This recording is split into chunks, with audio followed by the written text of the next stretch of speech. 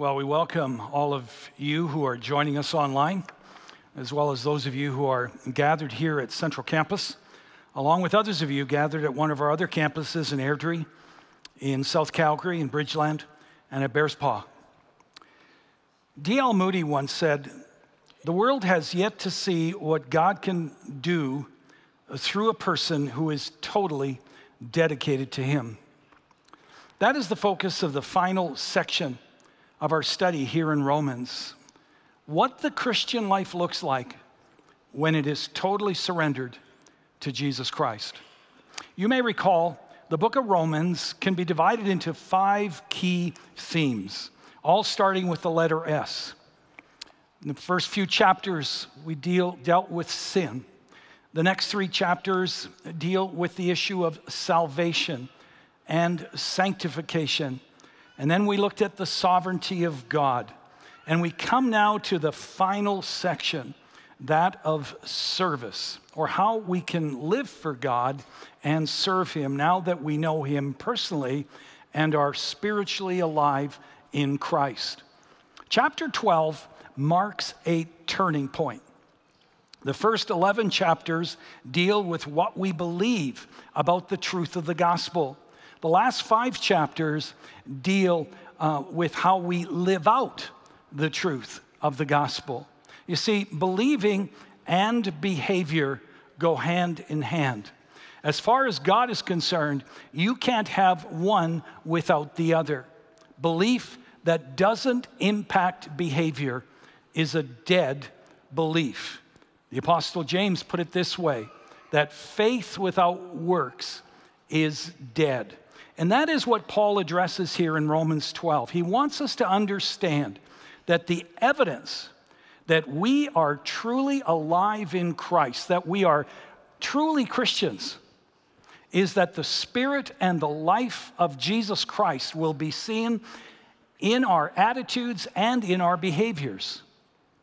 And so if you're able, I'm going to invite you to stand and join me in reading the first 2 verses of Romans 12 together.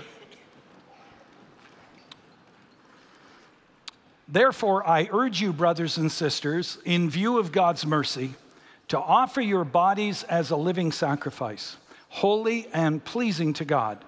This is your true and proper worship. Do not conform to the pattern of this world, but be transformed by the renewing of your mind. Then you will be able to test and approve what God's will is, His good, pleasing, and perfect will." Let us pray. Our Heavenly Father, again, we thank you for your word and its instruction for life. And Lord, as we now look at these verses that we have just recited together, we ask, Lord, that you would help us to more fully understand what it is you're saying to us.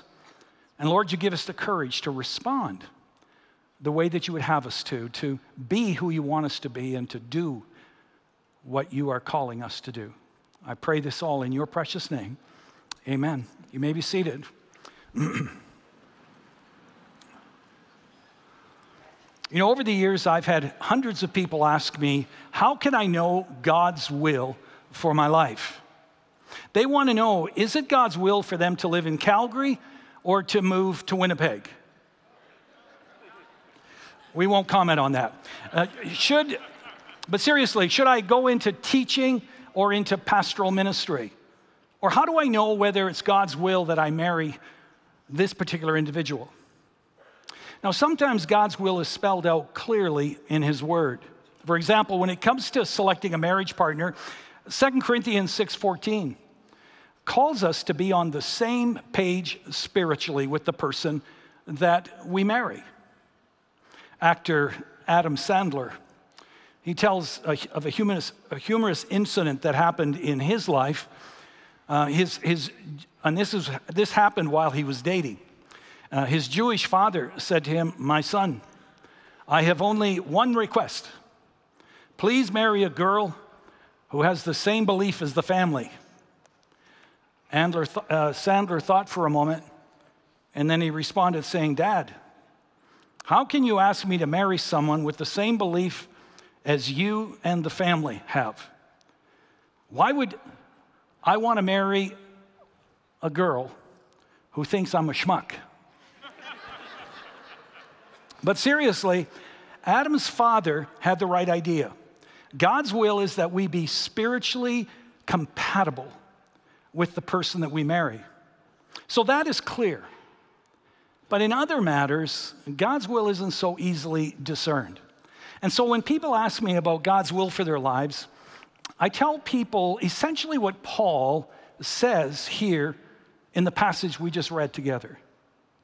God's will for your life and my life isn't so much about you turning left or right at the next intersection of your life. It's not so much about whether you live in Calgary or somewhere else, or whether you are a pastor or a plumber. God's fundamental will, his general will for you and for me, is that we would love him with all of our heart, soul, mind, and strength. That he would be the object, that he and only he would be the object of our highest affection. Now, here in Romans 12, Paul helps us to understand what that means practically. At the most basic level, God's will is that we would be devoted to three things. First, that we would offer our body as a living sacrifice, holy and pleasing to God. Second, that we would not conform to the pattern of this world. And thirdly, that we would be transformed from the inside out by the renewing of our mind. And in verse 2, Paul essentially says, when you are faithfully devoted to living out these three areas, then you will be able to test and approve what God's will is. In other words, then you will be in a place spiritually to better discern what God's will is in the more specific issues you're grappling with in your life. Like what his will is regarding your career, or where he would have you invest your life and where he'd have you serve, or where you live. So let me unpack these a little more. First of all, based on verse 1, God's will is that we would offer our body as a living sacrifice. Now notice Paul doesn't say, therefore I command you to offer your bodies as a living sacrifice. No, he says, therefore I urge you, in view of God's mercy, to offer your bodies as a living sacrifice. He's saying, in light of everything that I've taught in the first 11 chapters, that God by his grace and through the death and resurrection of his only son Jesus, not only made a way for you to become a friend of God, but made a way for you to be saved from being eternally separated from God. In light of all of that, I urge you to offer your bodies as living sacrifices, holy and pleasing to God. Before Paul tells us how to live in Christ, he reminds us of the why we want to live the way of Christ. Make no mistake, our motives matter to God. And so they need to matter to us as well. You see, religion says, if I obey God, I will be accepted. I hope I will be accepted and saved by God. On the other hand, Christianity says, because I am already accepted and saved by God through faith in Jesus Christ, I want to follow and obey my Lord. If you obey God in order to be accepted and hopefully saved by him, you will be a miserable person. And you will live a life of continual fear and continual guilt, because you will always wonder if you've done enough to earn God's acceptance, his favor, and of course, his salvation. On the other hand, when you understand that in God's eyes and in the eternal realm, that you are saved and you are headed for heaven, not on the basis of anything that you've done, but on the basis of what Christ did for you and me on the cross of Calvary, you will no longer be motivated to be a living sacrifice out of fear or out of guilt, but out of a love for Jesus and out of gratitude to Jesus for making a way for you to be redeemed. And folks, that changes everything in terms of your perspective in life as a Christian. Now, of course, we all have days, and sometimes weeks and months, we don't feel like following him. That can happen. It doesn't mean that you're not a Christ follower. Those of you who are married, you don't always feel loving and passionate towards your spouse. But here's the thing. If the direction of your heart and your life is such that something or someone other than Jesus is the object of your highest affection, and you consistently have no desire to follow, to obey, or to serve him, then you need to examine whether in fact you have sincerely put your trust in Jesus, if in fact you are truly saved. Because something's not right. So what does it mean to give your body as a living sacrifice? Well, it means more than to just give your body. It means to dedicate yourself totally to God, all that you are. It means that you're all in. And you're saying, Lord, you get all of me, not just a couple hours a week. No, you get all of me full time, all the time. You don't just get a portion of my money or a portion of my talents. No, all that I have is yours. I hold them with an open hand for your use. Now, when Paul talks about being a living sacrifice, he's taking us back to the Old Testament, to those times when animals were offered on the altar to God in a person's place. Of the many kinds of sacrifices made in that day, the one that Paul's referring to in this passage is the whole burnt offering. This is where a person took the best lamb from their flock, the one that would fetch the highest dollar in the marketplace, and would sacrifice it to the Lord. The offering was totally burned, representing total devotion to God. You see, having one of your animals sacrificed in those days was a costly proposition. In our day, it would have the same impact as us giving God anywhere between 2 to 3 months of our income every year, which would be somewhere between 17% to 25% of our annual income. Do the math, friends. This was no small sacrifice. Now, sadly, human beings, being human beings, the scriptures indicate that with the passing of time, some people began to rationalize the need to give their best to God and had the gall to offer the Lord a lamb that was kind of on its last legs. You know, the one that got run over by the herd, or the one that got infected with a virus, we won't mention which one, and wasn't worth a dime in the marketplace. And Malachi 1 describes how God felt about that.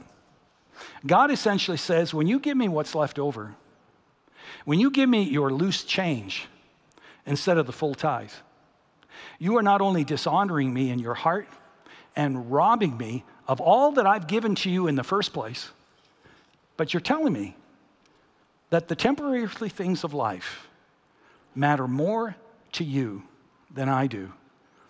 And I will not receive this or bless this. And so make no mistake, church, God wants our best because he gave us his best, Jesus Christ. You see, when Jesus died for our sins, he did so once for all, which means the sacrificial system of the Old Testament or the Old Covenant is no longer needed. But there is still the New Testament or the New Covenant sacrificial system. Did you know that? Which is not a sacrifice that we give in order to atone for our sins, but is a sacrifice that we give because Jesus atoned for our sins. In the New Testament sacrificial system, God does not ask us to bring our most prized animal or possession to be killed and to be burnt on the altar. No, he asks us to give ourselves, to put ourselves on the altar, to commit to living a life of total devotion to Jesus Christ. This is what Paul means when he says that our living sacrifice is holy and pleasing to God. Holy means it doesn't mean perfection in this particular passage. No, it means I am setting my life apart to be totally committed and dedicated to the Lord and to be available to him. This is a living sacrifice that is holy and pleasing to God. Now, Paul goes on to say, offering your body as a living sacrifice in the way that we've talked about is actually our true and proper worship. God says, you're not worshiping me, you're not honoring me if you're not all in, if you're only giving me a little of what's left over. Furthermore, true worship is not limited to a worship service like this either. True worship happens anytime you surrender to God and you do what God calls you to do, whether it's faithfully, to the best of your ability, doing your job, doing your work at the office or at home or wherever it is God calls you to exercise the talents and gifts he's given to you, or using the talents and the spiritual gifts he's given you to volunteer in a ministry of the church, or to serve a neighbor, or to give to someone who's in need. All of these are an act of worship. And so first of all, God's will is that we offer our bodies as a living sacrifice to him. Secondly, verse 2 tells us God's will is that we not conform to the pattern of this world. Now, the word conform means to think what everyone else thinks, to do what everyone else does. The word world that's used in this verse means an age, like the spirit of this age. Today, we would use the word culture or our contemporary culture. So part of what Paul is saying here is be careful not to indiscriminately think and act like everyone else in our culture.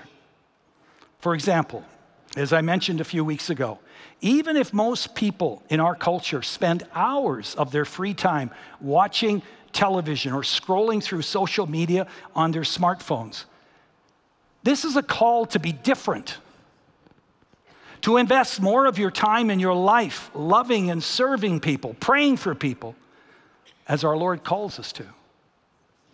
Now notice that there's another word in this sentence, the word pattern. Do not conform to the pattern of this world. So what does that word mean? The word pattern points to something much deeper, something that is not easily discernible at first.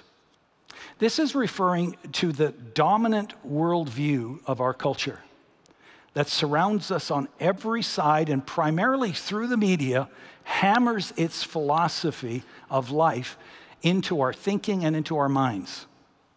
The pattern of our culture can change appearance.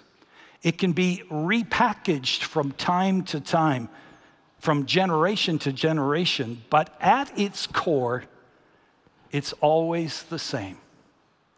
So what is the pattern of this world? Well, it's all about self, and it's all about advancing self. I mean, think about it. Why do people reject God, or why do people replace God with temporary earthly idols, or why do people keep God at arm's length? Because they want to be in charge of their own lives, and they don't want God or anyone else telling them how to live their lives. They want to be independent, they want to be autonomous, and they want to call their own shots. That's the pattern of our culture. And you see that pattern all the way down through history. It's all about me. It's all about my personal happiness. It's all about how can I advance myself. Yeah, I'll come to your event. I'll come to this worship service or this church or whatever. What can I get out of this? I'm not coming anymore because I'm not getting anything out of it. What's in it for me? How can I work this for my benefit? The fruit of this self-centered way of thinking is evident in our world. It's rivalry and competition between people. It's getting ahead of the other person. It's grabbing what is mine before someone else does. It's hoarding money. It's hoarding stuff that I don't even need or even want, even if it means that others will be hungry or hurting because of my greed and my selfishness. Today it includes such things as canceling, labeling, shaming, demonizing those that we don't agree with or who don't agree with us. And so when Paul says, do not conform any longer to the pattern of this world, he's saying, be alert and discerning. So you do not get sucked into this me-centered way of thinking, because the pattern of self-centeredness that we see in our culture brings heartache, it brings ruin, division, and even disaster into our lives, into our relationships, and into our homes. Be especially discerning of all forms of media and the subtle messages that they are giving to promote an unbiblical worldview and agenda. Like, look out for number one. I mean, we're going to die tomorrow anyway, so indulge yourself completely. Live it up for today. Get all you can for yourself. Those messages are being pounded into our thinking. You know, if I came into your house and I started saying those kind of things to you and your family, or perhaps even more graphically, started telling you and your family lewd stories in graphic detail that included adultery, sexual immorality, and violence. I used profanity every 2 or 3 words. You wouldn't stand for it. I mean, you'd kick me out of your house. And yet some people regularly watch this stuff on TV. And in some cases allow their children to watch this kind of stuff on television. The Apostle Paul warns us to be alert to this, to not be conformed to the self-centered, hedonistic pattern or mindset of our culture. I can tell you from personal experience, it can happen. You can get sucked into its sinister vortex without even realizing. Now, it's important that I give 2 caveats at this point. First of all, as you've heard me say more than once, we're not talking about perfection here. We're talking about direction. We all conform at times to the pattern of this world. What Paul is challenging us on is this: is the direction of my heart, is the direction of my mind and my life, is it headed to being more like Christ or to being more like my culture? And so remember, it's about direction, not perfection. And the second caveat is this: God isn't calling us to isolate ourselves. Far from it. He's not calling us to isolate ourselves from the world or the influence of the world. He wants us to live in the world, but not to become one with the world or just be like the world. He calls us to be salt and light in a very dark world. And that's going to involve thinking counterculturally, and yes, it's going to involve us living counterculturally. The way that Christ calls us to live is not going to make sense to a whole lot of people in our culture. You give how much to the church? Are you kidding me?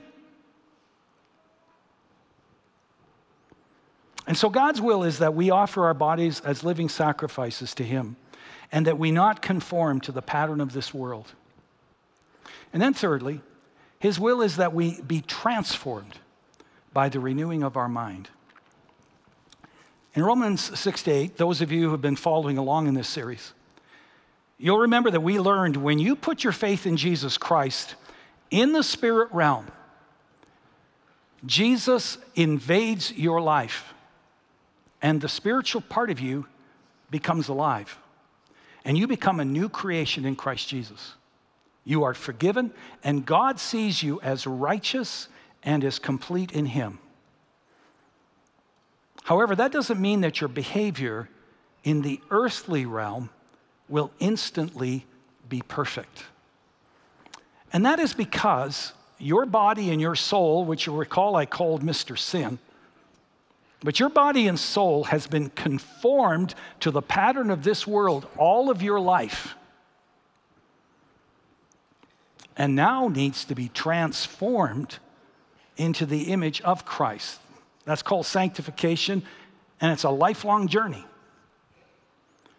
In computer language, you need to reprogram your mind, or your mind needs to be reprogrammed to learn and to think differently, so you see life the way that God sees it.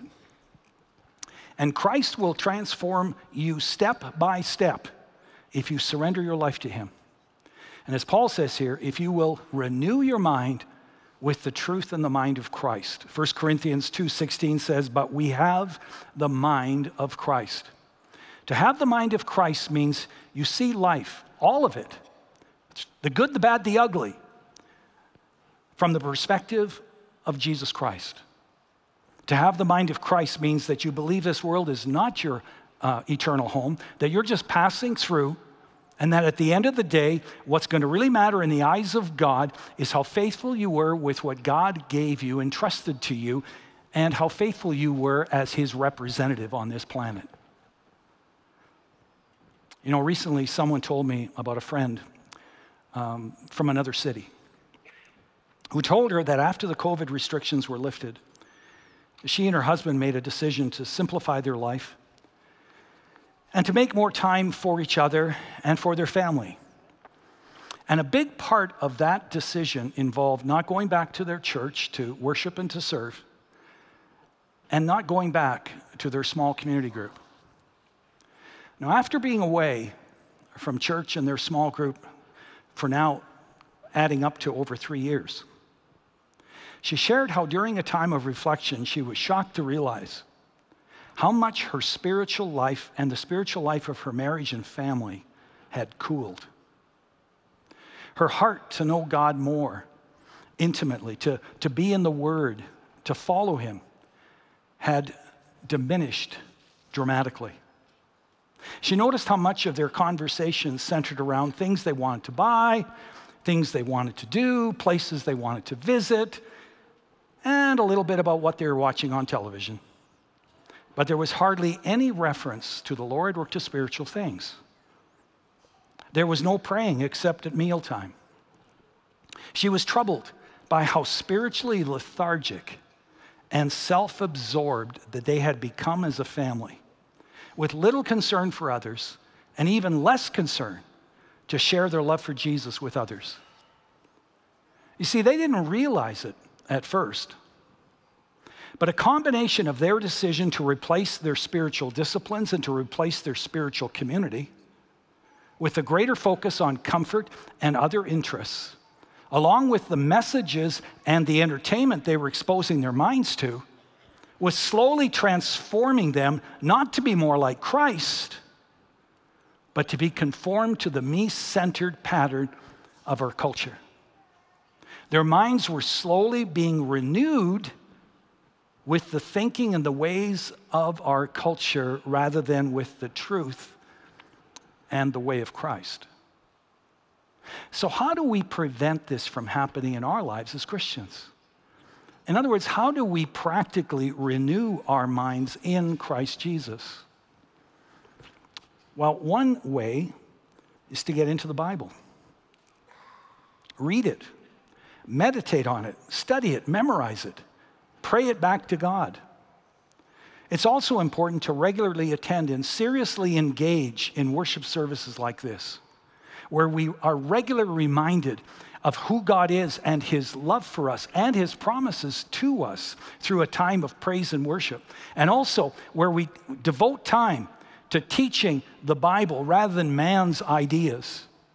And we are challenged to ask and to respond to the questions of, what is God saying to you? And what are you going to do about it? This is also why we challenge everyone to meet with other believers, to care and to pray for each other, but also in the words of Hebrews 10, verse 24, to encourage one another and to spur one another on toward love and good deeds, to live the way of Jesus and to do what the Spirit is calling us to do. When we read and study and meditate on the Scriptures, when we hear them taught, and then together as the body of Christ, we challenge each other to live them out in our lives, we are being transformed from the inside out to be like Jesus through the renewing of our mind. And as we do, we will know the good, pleasing, and perfect will of God and avoid sliding into the ditch of conforming to the pattern of this world. You know, earlier I pointed out that God's will for you and me is to love him with all of our heart, soul, and mind. Now, we will never do that perfectly. But if our heart is pointed, as I just pointed out, if our heart is pointed in that direction, God is pleased. And the Apostle Paul says it is our true and proper worship. On the other hand, nothing breaks the heart of God more than the sin of idolatry, or when we worship the things that God created more than him. And that is because he knows when we worship and adore anything or anyone more than him, we are headed not only for major disappointment and despair one day, because our idols will not come through for us in the end. You can count on that. But also because, as I said earlier, if we are persistently worshiping idols rather than the Lord, it is possible that we have never truly committed our life to the Lord. We've never truly embraced his saving grace. And therefore, we face eternity without him. And so given the seriousness of this, I want to wrap up today by giving us a little idolatry detection test. I came across this through Dr. J.D. Greer. And so grab a pen and paper if you have one with you, or like so many others in the other services, pull out your smartphone and get these questions written down, or like some did, take pictures, whatever it works for you.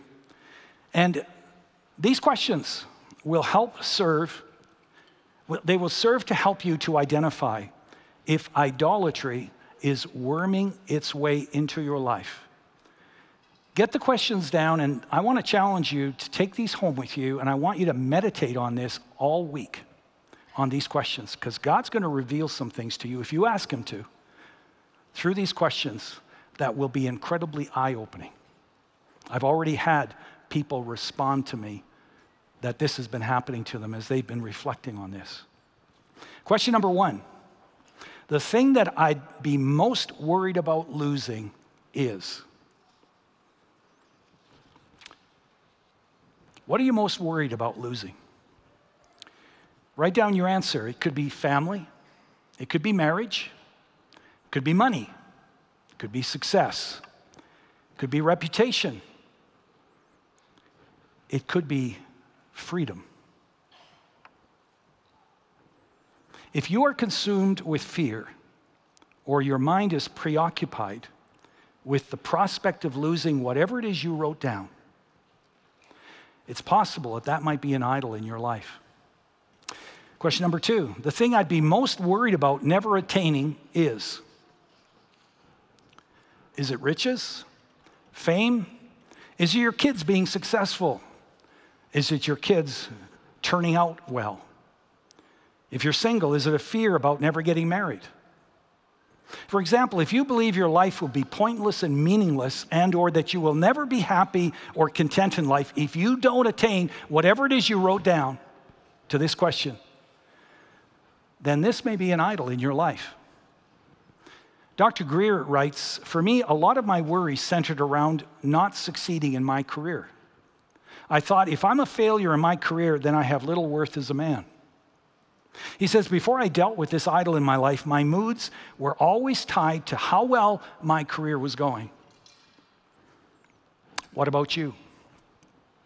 Question number 3. Throughout your life, what have you been most willing to sacrifice for? What have you been most willing to sacrifice for? Is it your children? Is it a relationship? Is it your work or career? See, worship and sacrifice always go hand in hand. You are willing to sacrifice and gain the favor of whatever it is you truly worship. Again, Greer says, for me, I sacrificed much for success. I had a propensity to overwork because I wanted to be successful, because I wanted to be admired by others. Question number 4. What has made you the most bitter in life?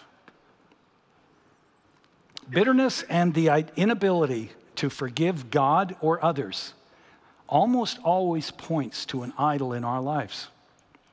For example, are you angry or bitter at God because a loved one died that you really cared about?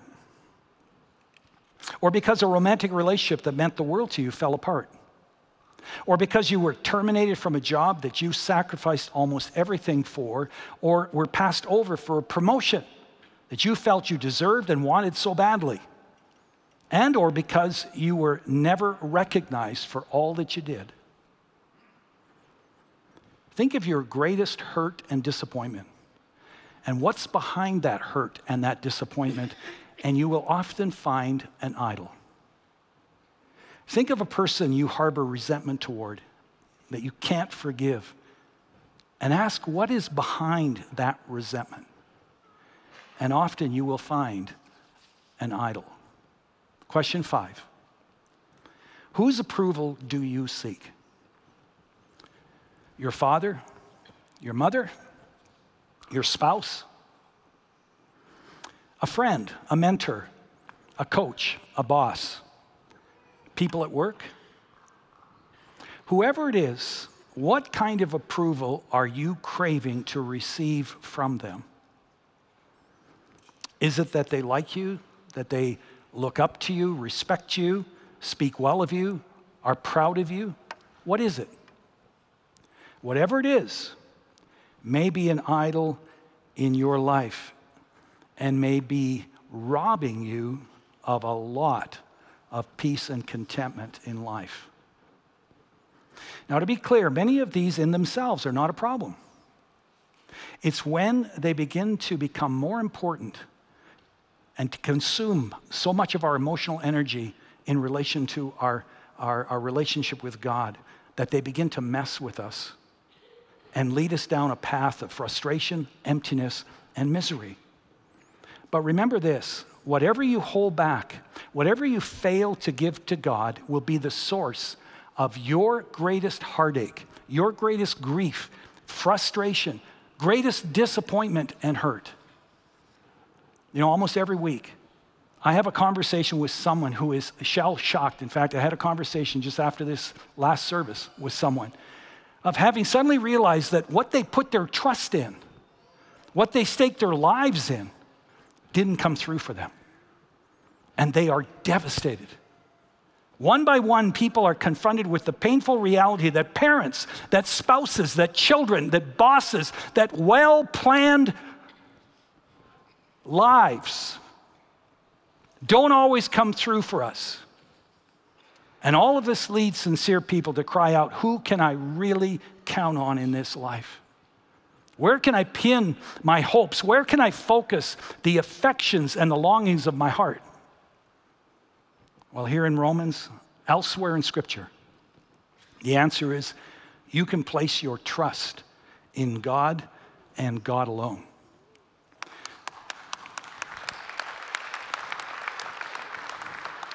You do not waste your affections. You do not waste your worship. You do not waste your life when you love and trust the Lord your God with all of your heart, soul, mind, and strength. You know, when I was younger, I didn't have the opportunity to take swimming lessons. And I remember thinking for the longest time that the constitution of my body was such that I would never be able to float. Because whenever I was in deep water that was taller than I would sink.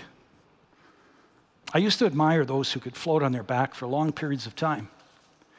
Well, one day someone who knew how to swim well said to me, you know, don't fight the water.